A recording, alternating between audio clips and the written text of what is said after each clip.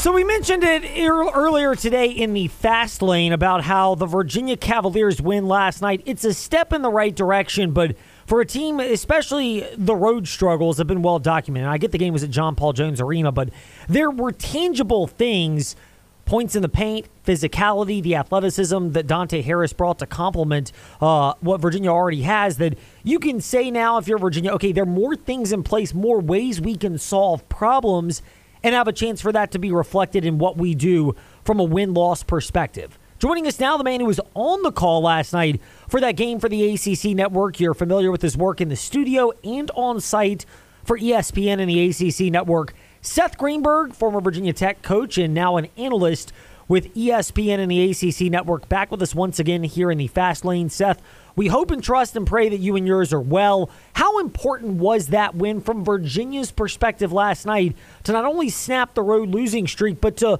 get some tangible payoff from what Tony Bennett and that staff have been doing, imploring them to keep working hard even when the results have not been there?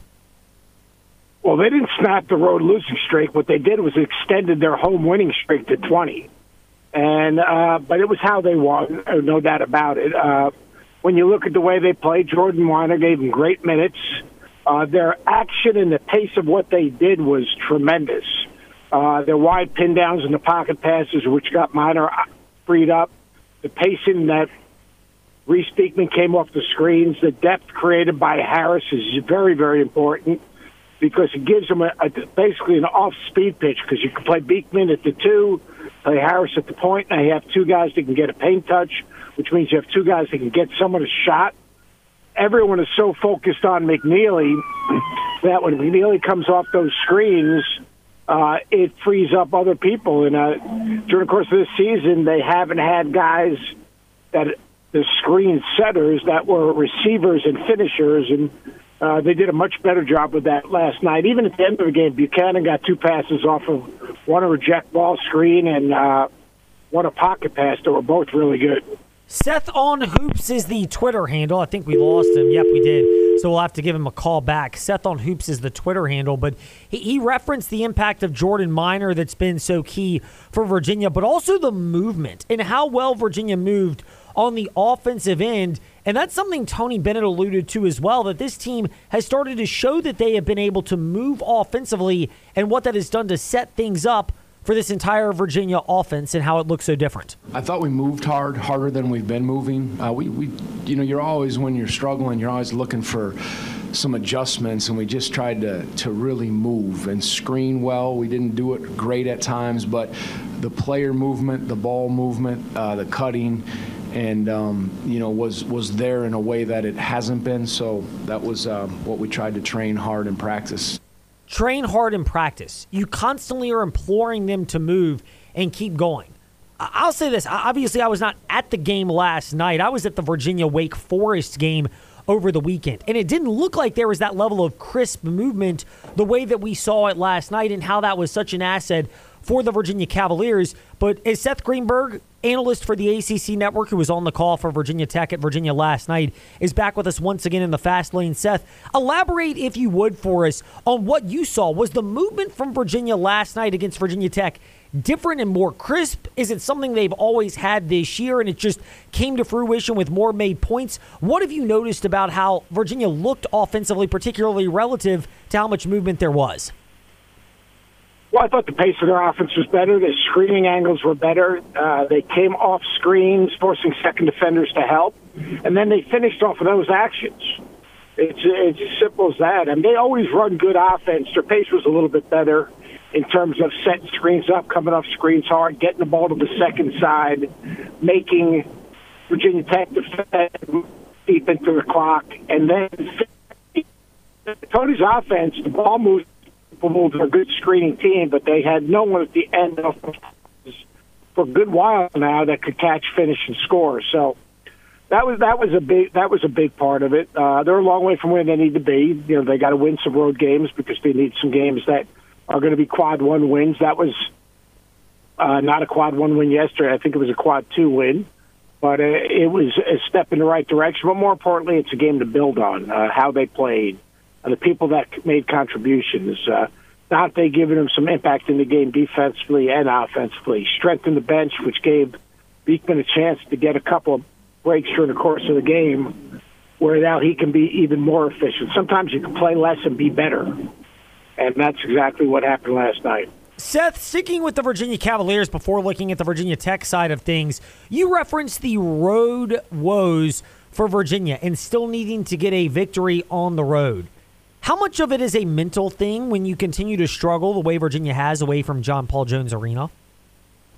No, it's not a mental thing. It's hard to win on the road. Last week, 8 of the top 10 teams lost to unranked teams on the road. It's hard to win on the road. Very small margin. You have a small margin of error. It's really hard to win on the road. And Virginia's got a small margin of error.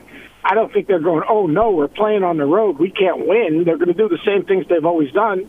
But the statistics say it's harder to win on the road. The one thing Virginia has in its favor in a big picture is they don't take bad shots and they don't turn it over. They have not rebounded the ball well throughout the season. They're rebounding the ball better. So when you don't give up second shots and you don't take bad shots and you don't turn the ball over, you can set your defense. And when you can set your defense improves. But they got to make shots. But it's hard to win on the road. There's no great teams. There's a lot of very good teams. There's no really dominating players, excluding Edey, but there's a lot of very good players. And you got to play well. And winning on the road is really hard.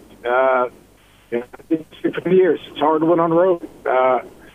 Tony's teams have been good on the road because they take care of the ball.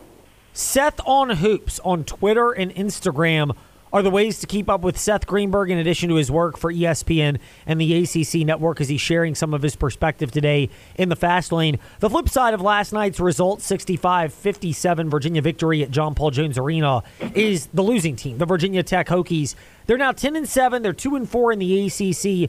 What did you take away from Virginia Tech's performance last night about the areas that they are lacking right now to be able to get over the hump and be back to a 500 caliber team in ACC play? Got to take care of the ball, plain and simple. Their losses, they turn it over 15 times a game. Got to take care of the ball. The shot selection needs to be a little bit better. They didn't get a great night out of Kidd last night, which is probably disappointing for them because he's played so well. They got Hunter Couture back, which was good. Padula, the matchup with Padula and Reese Beekman really did a good job locking up Padula. But, Mike's not an overreactor. Mike will figure out where to put a Band-Aid and what adjustments to make. The league, your record is a lot about who you play, when you play, and where you play them. Now, you got to hold serve in your home court. Now they got a back-to-back on the roads. They go to NC State, is coming off a big-time win against Wake Forest. So, that's not going to be easy. Like when on the road is hard. But the leadership of Mike Young will they'll find a way to get it right. Will they win enough games to get the NCAA tournament?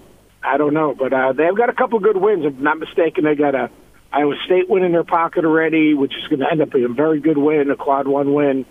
I think they got a Boise win, if I'm not mistaken. They do. And that's something that will age well also for Virginia Tech. You referenced them and where they are, but you mentioned their opponent as the Virginia Tech Hokies head to NC State this coming weekend. Top 3 teams in the ACC, are they the 3 triangle schools with Duke, North Carolina, and NC State? You don't know because NC State's had a softer schedule. It's hard to tell. They're a hard team to play against because of the pace they play at. And they have an unorthodox style defensively. Duke and Carolina are the 2 best teams in the league, without a doubt, though. Carolina playing Carolina basketball. They're better in transition. They're rebounding the ball better. They're playing harder, really, really well on the defensive end. Baycott's been good. R.J. Davis has been great. And the 2 Reynolds, Harrison Ingram and Cormac Ryan, have been terrific in terms of culture creators and fit guys. Is it possible that the loss of Caleb Love is a true win-win for North Carolina and for what Caleb Love is doing at Arizona? Yeah, obviously, if you look at it right now, R.J.'s playing great. There's only one basketball last time I checked. So RJ's playing great, and Caleb is fitting a role and on a very good team. So both guys are having terrific years, I'm happy for both of those kids. They went through a lot last year. A lot of it they put on themselves, but R.J. Davis is playing like a Player of the Year candidate, and plus leading, doing a great job in leadership. And Caleb is the focal point right now of what Arizona's doing. I actually think they're having him do a little bit too much, but they're playing well at a high level as well. Seth on Hoops. Twitter and Instagram, ACC Network, and ESPN are also where you'll find Seth Davis, who is gracious enough to give us some time in the fast lane. It's not Seth Davis. It's Seth Greenberg. Seth Greenberg. That's number one. And I did a game for the ACC Network. I do my work for ESPN. But well, thank you for the clarification. I appreciate you having me, and have a great evening. You too. Thank you, Seth. As Seth is with us here, Seth Greenberg with us here in the fast lane. When we return in just a moment, we'll touch on the NFL with Mike Mayock, but there's another game of local interest as well tonight. Watch for Liberty to try to control the flow of the game against FIU. This is the type of matchup for Liberty where it sure seems like they can slow this game down and operate at a style. They've shown they can move at a more up-tempo pace, but I would expect this to be the type of matchup tonight where Liberty may try to actually slow things down more than they have recently to get back to being what they have ultimately looked to be this year, which is a team that can win some of these games in Conference USA and get off the schneid.